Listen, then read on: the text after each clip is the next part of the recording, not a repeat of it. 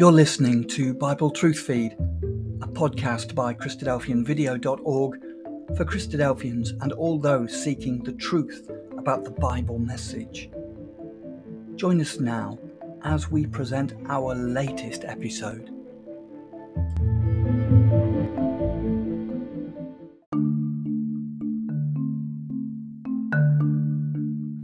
We now commence with Understanding God's Righteousness, episode 33.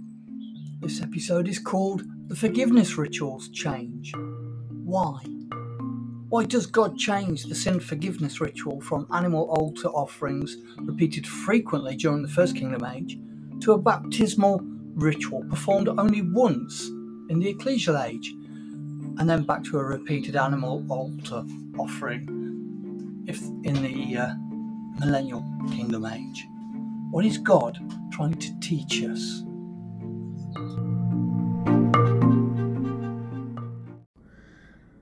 The divine principle we're currently addressing is forgiveness.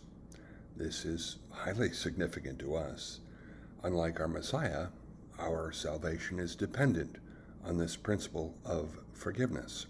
Thankfully, the Creator determined in the very beginning that it would not be good for man to be alone.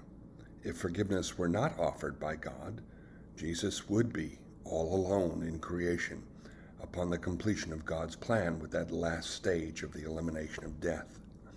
On the basis of forgiveness, the faithful and enlightened have at least an opportunity to participate in the salvation process and serve as the bride of the Son of God. But with all divine testimony, God communicates with intentional complexity. Easy answers are always the wrong answers. Those quick, instinctive, heart-generated presumptions are the darkness and not the light. We've learned there are conditions for forgiveness, and that forgiveness is not automatic simply because we've been baptized into the truth, or simply because we even repent and ask for forgiveness. First, an understanding of God's truths is required for God's forgiveness. Secondly, repentance is required. And thirdly, our own forgiveness of others who have wronged us is required for our own forgiveness from God. We learned there are two sins for which God withholds forgiveness. The presumptuous sin and blasphemy of the Holy Spirit are both repeatedly defined in Scripture as unforgivable. Although blasphemy of the Holy Spirit is not a sin we can be guilty of at this time in God's plan, thankfully. Our previous forgiveness issue we addressed was about the heart-generated presumption that if we've not forgotten a trespass, then we have not truly forgiven that trespass. We determined that was a completely false understanding that's rather disrespectful of God, since He truly forgives, but He certainly does not forget, and there are degrees of forgiveness, as with David for his horrible sins of adultery and contract murder. We concluded the last class with the next question to address, another one of those why questions that define motivation and not procedure. This is the question about forgiveness that we'll be addressing now. Why did God change the ritual forgiveness procedure so dramatically from the First Kingdom Age to the Ecclesial Age, and will then shift it back to the model from the First Kingdom Age, when that kingdom is restored under Jesus Christ? The easy answer may be that Jesus fulfilled the law. He lived a life of perfect obedience. He not only did not sin, but did demonstrate God's righteousness his entire life.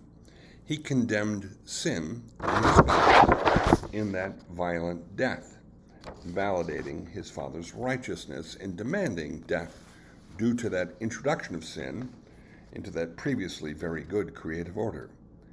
If we presume death was part of those originally very good creation components and order, and if we presume any degree of physical uncleanness could have been part of that pre-curse divinely very good order, then we completely eliminate the purpose and value of our Messiah's sacrificial death. If death and uncleanness could actually be components of what God declares to be very good, then the introduction of sin into creation would have meant nothing, and God's judgment of death for sin would have been meaningless, and therefore the death of Jesus would not have validated God's righteousness in requiring death for sin in that judgment in Eden. Understanding that death did not precede sin is crucial to understanding why Jesus had to die and why we are commanded to be baptized into his death. The altar sin offering from the previous divine dispensation served as a shadow template for the substance, which was the sacrificial death of Jesus. The problem with this easy answer of Christ fulfilling the law is that the educational value in the laws and rituals of that first kingdom age have obviously not been exhausted. Those laws and rituals will be restored when God's kingdom is restored by Jesus Christ. We read of the prophecies of the millennial kingdom in Ezekiel chapters 40 through 48. And this immediately follows the Armageddon prophecy in Ezekiel chapters 38 and 39, which again immediately follows the dry bones prophecy in chapter 37 about the political and then the spiritual resurrections of the nation of Israel. Ezekiel prophesies of the fourth divine sanctuary, that third temple at Jerusalem that Jesus will build. Ezekiel prophesies of the altar and the altar sacrifices that will include the burnt offering, the peace offering, the sin offering, the meal, and the drink offering. Ezekiel also tells us that Passover and the Feast of Unleavened Bread and the Feast of Tabernacles will be observed again in the millennial kingdom globally. Ezekiel tells us about the priests that will serve the temple and educate the people in spiritual matters. We read that Sabbath observance and circumcision will be required again. We also read in Zechariah 14 how everyone in the world will be required to come to Jerusalem every single year for the Feast of Tabernacles, under threat of famine and possibly plague for non-compliance. Isaiah 42 is a prophecy about the millennial kingdom. We read of how God's servant will bring judgment to the Gentiles and how the nations will wait upon his law. It tells us how the Messiah will be a light to the Gentiles and open the blind eyes. This is also the chapter that defines how God will end his long, self-imposed silence by roaring like a charging soldier and crying out like a birthing mother. But then, in verse 21, we read this: "The Lord is well pleased for his righteousness' sake. He will magnify the law and make it honorable." In the context of this millennial kingdom prophecy, we read that God will magnify the law for his righteousness' sake. The law to which Isaiah was referencing was the same law of the kingdom of God that Isaiah and the enlightened community were operating under when Isaiah prophesied. First, let's recognize the why answer that's provided here. Why is Yahweh going to magnify the law in the millennial kingdom? The answer is stated very clearly. If we're willing to hear with hearing ears, it's the very theme of our considerations. Yahweh will magnify the law and make it honorable for his righteousness' sake. Now, this is the very foundational purpose of the resurrection to judgment. The issue that determines the full extent of defining who will be required to attend Christ's judgment is not a consideration of who will be saved and who won't. God is going to raise a number of people for judgment that do not stand any chance of salvation in any way whatsoever. such as the Sanhedrin, who Jesus declared would personally witness him in his glory as they were condemning him, and the Roman soldiers who pierced his body at 5 points during his crucifixion, before and after his death, as we read, they will actually witness his glory in Revelation. The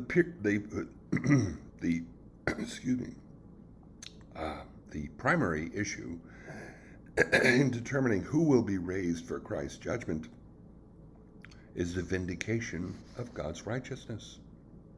The same reason for why God will restore kingdom law, magnify that kingdom law, and make it honorable. There will be many raised for the judgment who God already knows are going to be rejected, but he still demands their resurrected presence at the judgment. God's righteousness will have to be vindicated. This is the same exact reason why the laws of the First Kingdom Age will be restored, along with the basic but somewhat modified kingdom structure. God will restore and magnify that law and make it honorable for his righteousness' sake. This is our theme, the theme of our continuing considerations. Understanding that righteousness that will be vindicated in the judgment process by Christ and the angels. Understanding that righteousness that demands that shift in the forgiveness ritual model from baptism back to an animal offering burned on an altar in front of that fourth and final divine sanctuary, but of course only the third temple at Jerusalem. Those laws of the kingdom of God that are so often disparaged in our current lukewarm generation of the enlightened community serve as magnifying lessons for witnessing the righteousness, the rightness of our Creator, what everything is all about.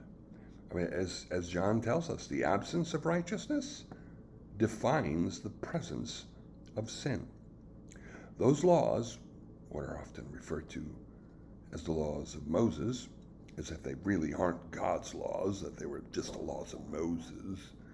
I mean, Moses only delivered God's law and served as the police commissioner and the judge who enforced those laws. Those laws and rituals of the kingdom of God highlighted God's righteousness, just like the laws and rituals of the ecclesial age. The laws and rituals are temporary in both ages, but the principles they have and are demonstrating are eternal. Like David, who could not build the temple, we are certainly not permitted to serve as temple priests at this time. Our current priesthood is far more restrictive. But that's the job we want, to be appointed as the immortal king priests of the restored kingdom of God. This is a kingdom that will not be managed by the angels, but by Christ and the saints. We read this in Hebrews 2. For unto the angels has he not put in subjection the world to come, whereof we speak? Well, if we're going to be those saints educating and judging the world in the kingdom, we're going to have to be intimately familiar with the laws of that kingdom. Why would we not be intensely training for that position right now?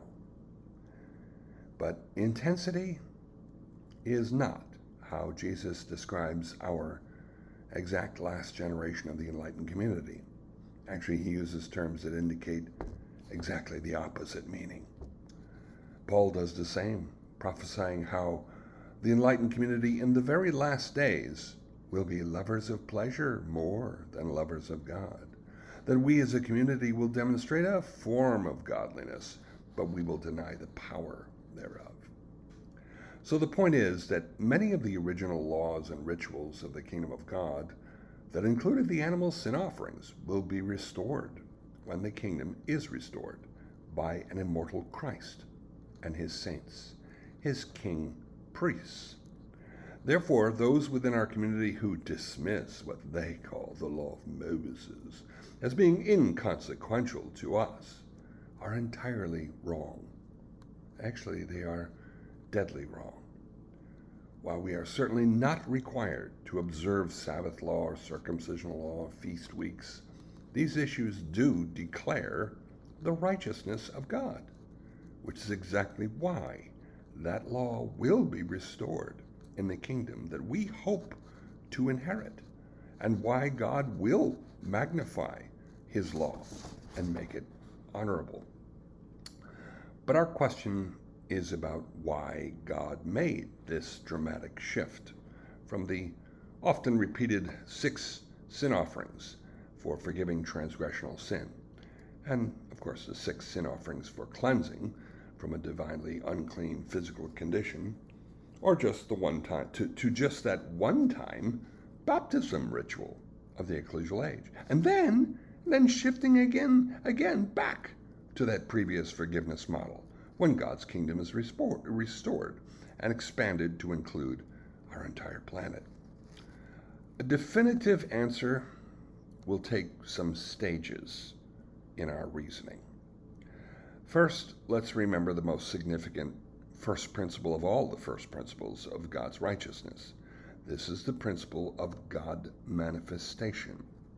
How God manifests or reveals himself through so many avenues, such as the angels and Jesus Christ, his written testimony, meaning the Bible, his spoken testimony, of course, meaning creation, and also the faithful, enlightened men and women like Moses and Joshua and David and Isaiah and Ezekiel, Mary, the mother of Jesus, the apostles, and hopefully it will be said with you and I. The principle of God manifestation is one almighty God who manifests himself through many who all demonstrate that one singular focus of God's righteousness. God manifestation is a multitudinous singularity. This is why Jesus identifies the greatest of all commandments to be, Hear, O Israel, the Lord our God is one Lord, and you shall love the Lord your God with all your heart, with all your soul, with all your might. He quotes this from Deuteronomy 6 and verses 4 and 5. And literally that phrase reads, Hear, O Israel, he who shall be your mighty ones is he who shall be one. And you shall love he who shall be your mighty ones with all your heart, all your strength, all your might, all your life. Jesus adds the distinction of the mind, to love God with all our mind, in his quote of this greatest of all commandments in Mark 12. So, Jesus includes this prefacing statement as being a component of the first and greatest of all his Father's commandments, that God will become many, who will all be one, a multitudinous singularity, the portrait of harmony, like the design of the human body, like the ecological integrity of our planet, like the divinely appointed institution of the family, one man who takes a wife, and those two become one, and they produce children, but all share the Father's name and that status of a single family. This is why we're baptized into that single family name of the Father, the Son, and the Holy Spirit, just as Jesus commanded. It is this comprehensiveness, this harmony of all components that demonstrates the principle of God manifestation. And this is the first principle that separates the enlightened community from all other religions of the world, no matter who or what they claim to worship, and particularly distinguishes us from the paganized Christianity, who mistakes that multitudinous singularity for the blasphemous doctrine of the Trinity. So we begin our answer as to why God imposes this forgiveness ritual shift from an animal sacrifice to baptism, and then back to an animal sacrifice in recognizing we absolutely have to address this question in a comprehensive framework, respecting the foundational principle of harmony, of multitudinous singularity in all of God's testimony, across the full extent of his plan, from that first day of creation through to the elimination of death in that 8th millennium from that creation day. Therefore, we are not free to dismiss the laws and rituals of the previous or the next divine dispensation as if they're inconsequential to us, as if we can somehow be comfortable declaring that we are not under the laws of God, under God's laws that are identified with Moses, or perhaps suggesting God eliminated those laws and that they're not meaningful to our considerations about God's righteousness. The first great apostasy, clearly demonstrated in the transition into the ecclesial age, was the refusal of the enlightened community to abandon the laws and rituals of the First Kingdom age. We should not make the same serious mistake in reverse by going to the opposite extreme, refusing to respect God's plan to restore most of those laws and rituals from that First Kingdom in place of the laws and rituals of the ecclesial age. So our next stage in addressing this question about the forgiveness template transition will be to examine how those kingdom laws demonstrated this foundational principle of God manifestation, multitudinous singularity. We have to remember that God's kingdom law will be restored, magnified, and made honorable for the sake of God's righteousness.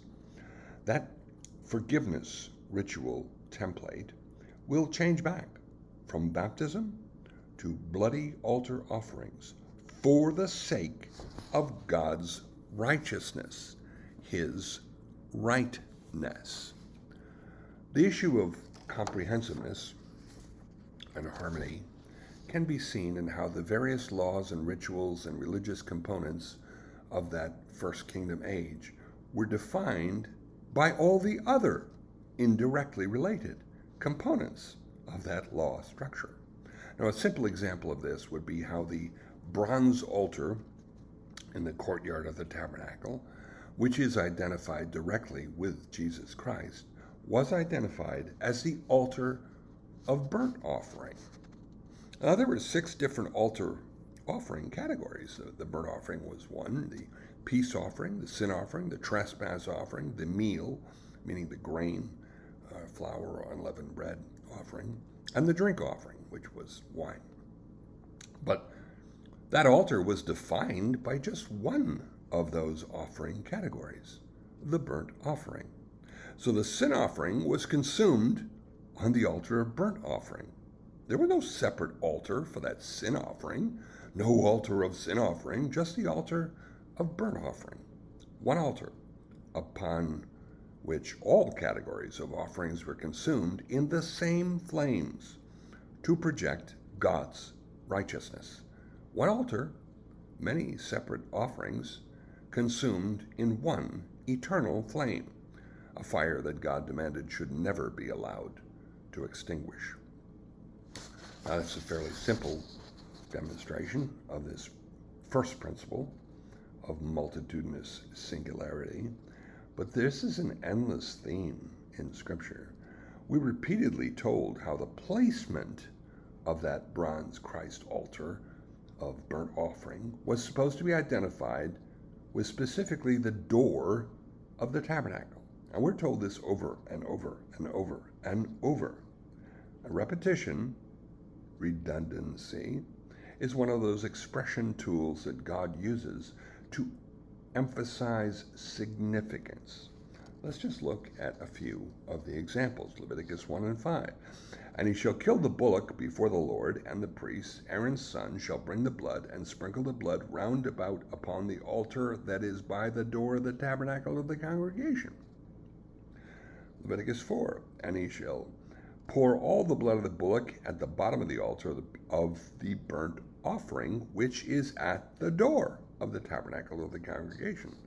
Verse 18 of Leviticus 4, and he shall pour out all the blood at the bottom of the altar of the burnt offering, which is at the door of the tabernacle of the congregation. And going to Leviticus 17, we read, and the priest shall sprinkle the blood upon the altar of the Lord at the door of the tabernacle of the congregation. Now let's just stop there and consider this repeatedly emphasized point of reference.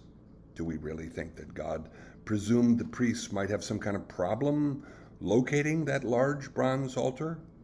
Or that they might possibly mistake it for the golden altar of incense inside the holy chamber of the tabernacle? Why couldn't God identify the bronze altar as simply the altar in the courtyard or the altar by the bronze laver? But God very redundantly defines the location of the bronze Christ altar as by specifically the door of the tabernacle. Now, one of the tools we've emphasized in these considerations about understanding God's righteousness is to respect this divine use of surgical redundancy. Redundant expressions are most often dismissed by commentators as superfluous and unnecessary expressions. It's already been said. And this is one of the ways God hides the beauty and glory of his testimony, how he manifests himself so invisibly to those without seeing eyes and hearing ears, while simultaneously revealing himself to those with circumcised hearts. One of the ways he does this is to use forms of expression that are instinctively disrespected and yet hide great truths and glory. It is this cross-identification of all the components and procedures of those kingdom laws that demonstrate this principle of multitudinous singularity, that foundational divine principle, that everything is interconnected and interdependent.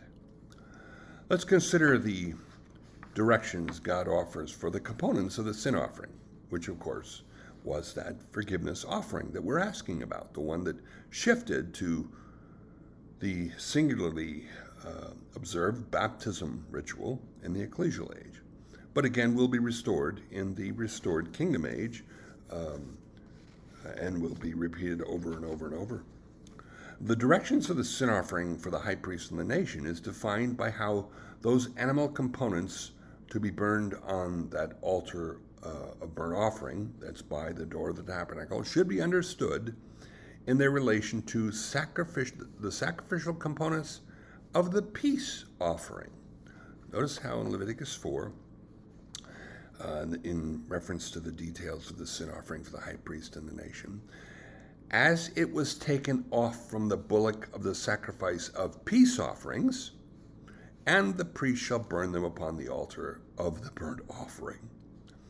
Despite the fact that these are the directions for an offering for sin, Yahweh intentionally associates certain features of these directions to the altar offerings where sin is not the particular focus, such as the peace offering and the burnt offering. The remaining carcass of this bullock sin offering was also commanded to be burned outside the camp in exactly the location where the ashes of the altar of burnt offering were deposited. We read in Leviticus chapter 4, and the skin of the bullock and all his flesh, with his head, with his legs, with his inwards and his dung, even the whole bullock shall he carry forth without the camp unto a clean place where the ashes are poured out, and burn him on the wood with fire. Where the ashes are poured out shall he be burnt. We've looked at this particular example of surgical redundancy before, how God requires the entire calf carcass to be burned outside the camp, but actually emphasizes 6 separate components of that male calf carcass left over from the sin offering. One, the skin, all his flesh, the head, the legs, the inwards, and dung. That surgical redundancy should be a spotlight for us. But our current issue is noting the intentional cross-identification God uses with his laws and rituals. The The carcass can't just be disposed of anywhere. It was not to be simply buried out of the way. It had to be burned. And had to be burned in a very specific location, where the ashes from the altar of burnt offering were dumped outside the camp. Our Heavenly Father is intentionally associating certain features of one ritual with other specific rituals, articles, and locations. Another of the endless list of examples available to us identifies a divinely emphasized timing issue. God demanded that the flames of the 7 golden lamps inside the tabernacle were never to be allowed to extinguish. But he also instructed the priests exactly when they had to refuel those lamps. The golden lampstand had to be refueled specifically when the incense was burned on the golden incense altar that was also inside the holy chamber of the tabernacle. We read these directions in Exodus 30. And Aaron shall burn thereon sweet incense every morning when he dresses the lamps. He shall burn incense upon it.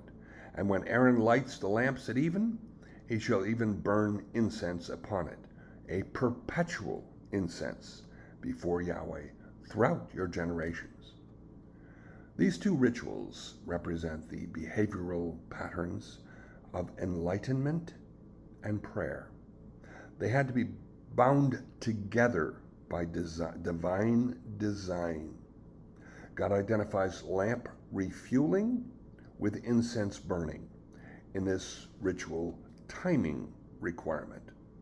This repeated timing condition for both rituals highlights how enlightenment and prayer cannot be individually isolated. As a principle, we should certainly find this relationship confirmed in other ways, and we certainly do.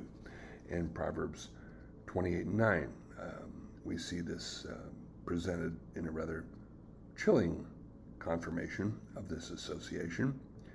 He that turns away his ear from hearing the law, even his prayer shall be abomination. So if we refuse to listen to God by ignoring his law, by not doing our daily readings, not studying the Word of God, paying no attention to education, Sunday school, Bible classes, it's not simply that he will ignore our prayers. It's far worse than that. Our prayers become an abomination to him.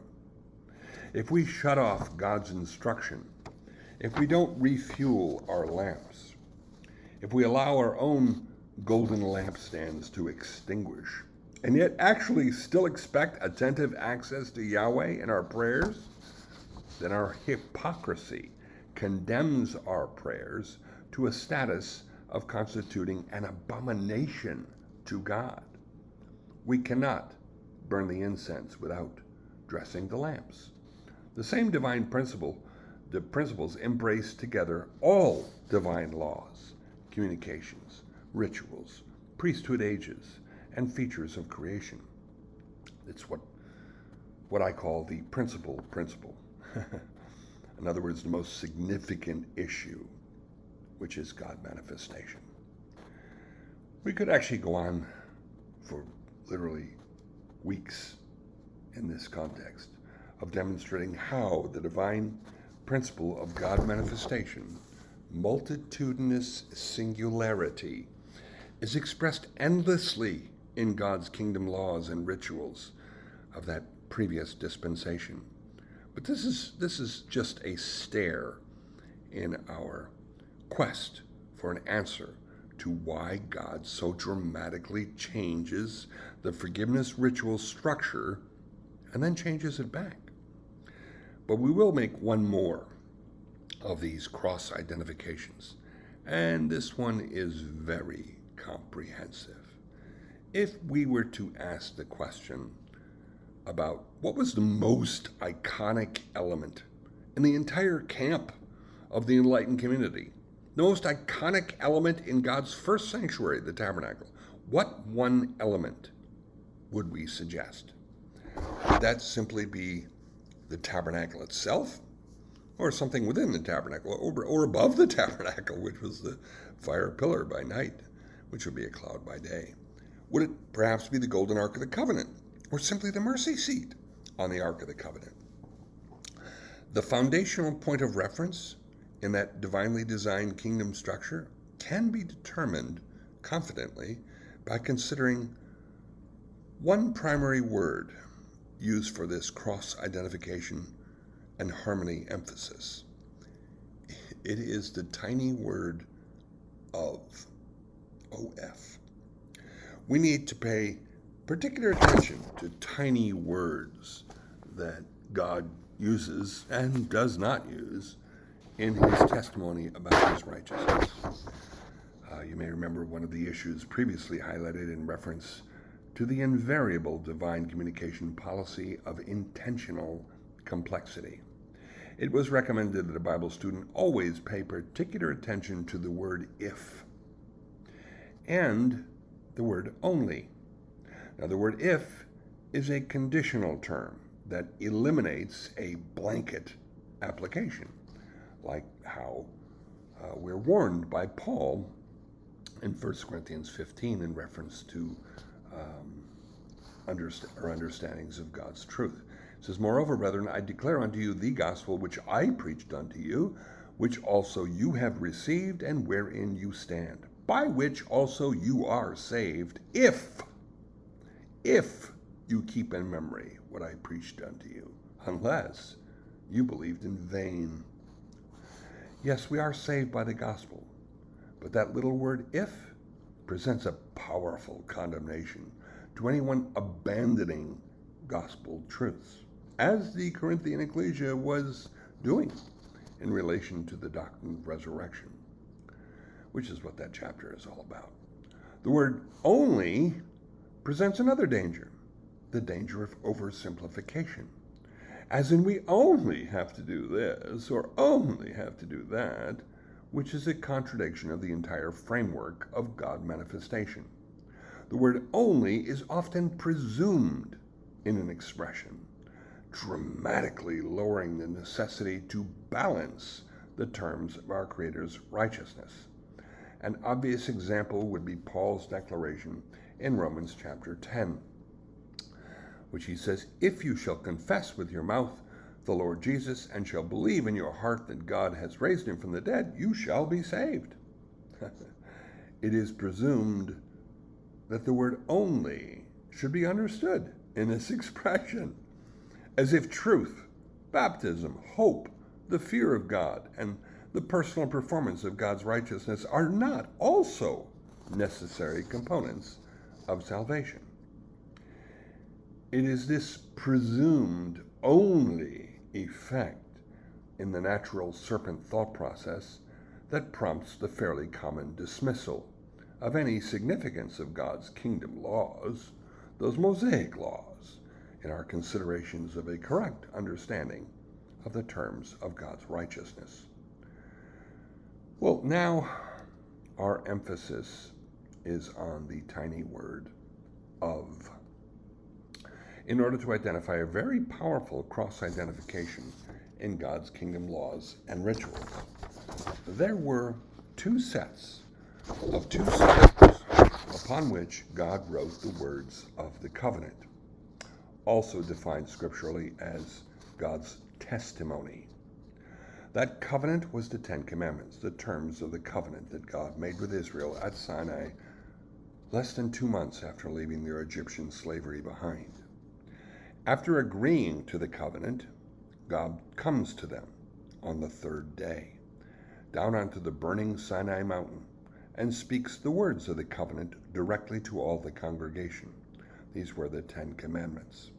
Similarly, we are anticipating the same experience in the fairly near future, as prophesied in this historical parable event.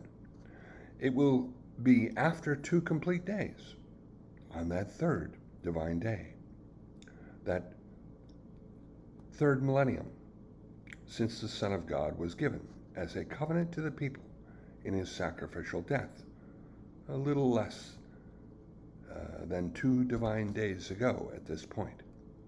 It will be the year 2030 when the 3rd divine day will begin. God will once again come down to speak with the enlightened community, but not through the angel of his presence, as he did at Sinai, but through his Son. The timing will be the same on that 3rd day, just after the end of 2 divine days. Similarly, Jesus will impose those same terms of the covenant, kingdom laws and rituals. Those he chooses among the enlightened community to inherit the kingdom will become immortal priests, like the physically flawless sons of the high priest under kingdom law. It is these stones, these covenant stones, this testimony, that served as the point of identification for everything. In Exodus 31 we read, "And he gave unto Moses, when he had made an end of communing with him upon Mount Sinai, 2 tables of testimony, tables of stone, written with the finger of God." Now the second set of covenant stones, those 2 tables of testimony, were deposited in the golden ark with the mercy seat, below the mercy seat and below the cherubim. Therefore it became identified as the ark of the testimony. The ark whose point of significant identification was those 2 stones. The mercy seat is defined in reference to this testimony, these stones of testimony. The tabernacle becomes the tabernacle of the testimony, the 2 stones. The incense and the incense altar and even the cloud over the tabernacle are all identified by a relationship to these 2 stones of testimony through that word of. The rods of the family leaders to identify the high priest are recorded as lying all night before the testimony, despite the fact that the stones of testimony were behind the veil and within the golden ark, underneath the mercy seat. It was the stones of testimony that served as the common point of reference for the tabernacle, its contents, and the activities surrounding it. This is appropriate, as these stones were prepared exclusively by Yahweh. His finger wrote the words of the testimony directly into the stone's 4 surfaces. Aholiab did not use his exceptional skills with any Israelite donations from their Egyptian spoils. The stones of testimony came directly from the Heavenly Father without further embellishment or artistry. They became the center of it all, just as the stone the builders rejected, the cornerstone, the stone of stumbling, the rock of offense, the stone cut out of the mountain without hands, has become the center of all things spiritual. Jesus Christ is the center of all things that blend together, everything together, into a single harmony, despite having many separate components constituting that singularity, that multitudinous singularity, that harmony.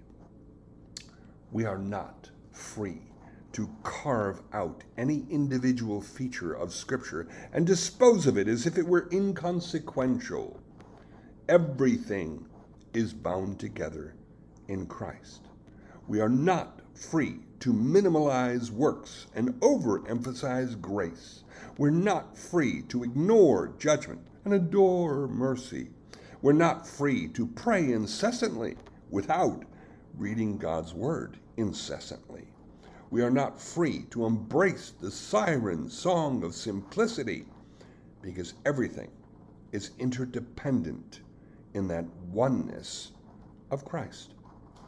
If we ignore or minimalize any one aspect of our divine relationship and responsibilities, we might as well cut off an arm or remove an eye or a lung. We will not be spiritually whole. Paul highlights this issue in his creation quote that the foot cannot say it's not part of the body because it's not a hand. If the whole body were an eye, where would be the hearing? Just as the body is a single unit made of many complementary and interdependent components, so our spiritual relationship and responsibilities are complementary and interdependent. Faith alone is not going to save us. Grace alone will not save us. Knowledge alone will not save us. Works alone will not save us. Oversimplification is part of that broad path to perishing. Beware of those without as well as within our community who postulate that all we have to know is this and all we have to do is that. The complex interdependent features of creation and kingdom law and the gospel of salvation and the human body all stand together as subtle but powerful witnesses against this instinctive, heart-induced, fleshly presumption of the minimalization of divine communication, laws, principles, that results in the fairly common expression that we're not under the law of Moses and don't have to pay any attention whatsoever to those laws and rituals to understand the terms of God's righteousness in our pursuit of salvation. So, we have a new reasoning platform to begin climbing again in our pursuit of an answer to why God changed the forgiveness ritual model from a bloody altar offering repeated many times to the single ritual of baptism, and then back again to that bloody altar offering that is repeated over and over. The next platform in our reasoning for an accurate, comprehensive answer will be to recognize how God shifts his educational emphasis in each progressive dispensation, each of these divinely appointed ages, as well as why he does this. Very significant part of our answer. Part of it we're going to have to understand is that not one of these fairly easily defined dispensations or divine ages are entirely comprehensive. They each serve as parts of the whole. They're not the entire puzzle, independently. Not one of them can be considered to be inconsequential or meaningless to the whole, just because they are replaced with an entirely new spiritual service and educational structure when one age progresses into another. We've considered in earlier considerations how God defines and borders a dispensation, an age. A new age is defined by a change in the divinely appointed priesthood structure, a change in divine laws and rituals, and those changes are validated at each point by a powerful and very public outpouring of miraculous divine power for the purpose of silencing those who object to the transition and the dismissal of the previous structure and operation of divine laws. On the basis of these three age-bordering identifications, we can see four divinely appointed dispensations. These are the patriarchal age, the first kingdom age, the ecclesial age, and of course the approaching millennial kingdom age. We are the last generation of the ecclesial age. We are one of those four very unique transitional generations, bridging one divinely appointed age to another. What we do need to recognize is that each of these divine dispensations have a very specific educational focus within which the enlightened are developed with the hopeful intention of qualifying us as the immortal saints, which will be determined at the beginning of the 7th millennium, and then lastly at the beginning of the 8th millennium. We've noted in the past the educational focus of the First Kingdom age. This was transgressional sin. But we do not have time left to prove the educational focus of the other 3 divine dispensations. So we will consider that in our next class. And at this point, this was for your meditational exercises over the next 2 weeks until we have the opportunity to meet again on Thursday evening, December 3rd.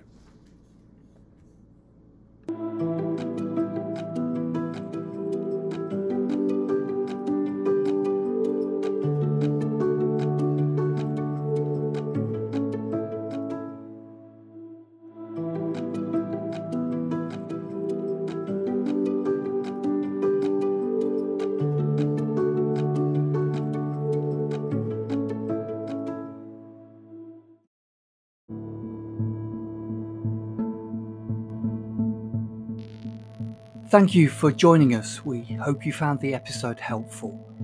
Don't forget, most of these episodes are also available as videos on our video channel, cdvideo.org. So head over and take a look. If you have any comments or questions or suggestions, please get in touch or leave us a voice message. We love to hear your feedback. You can email us at btf@cdvideo.org. If you enjoyed the episode, then please share it with others.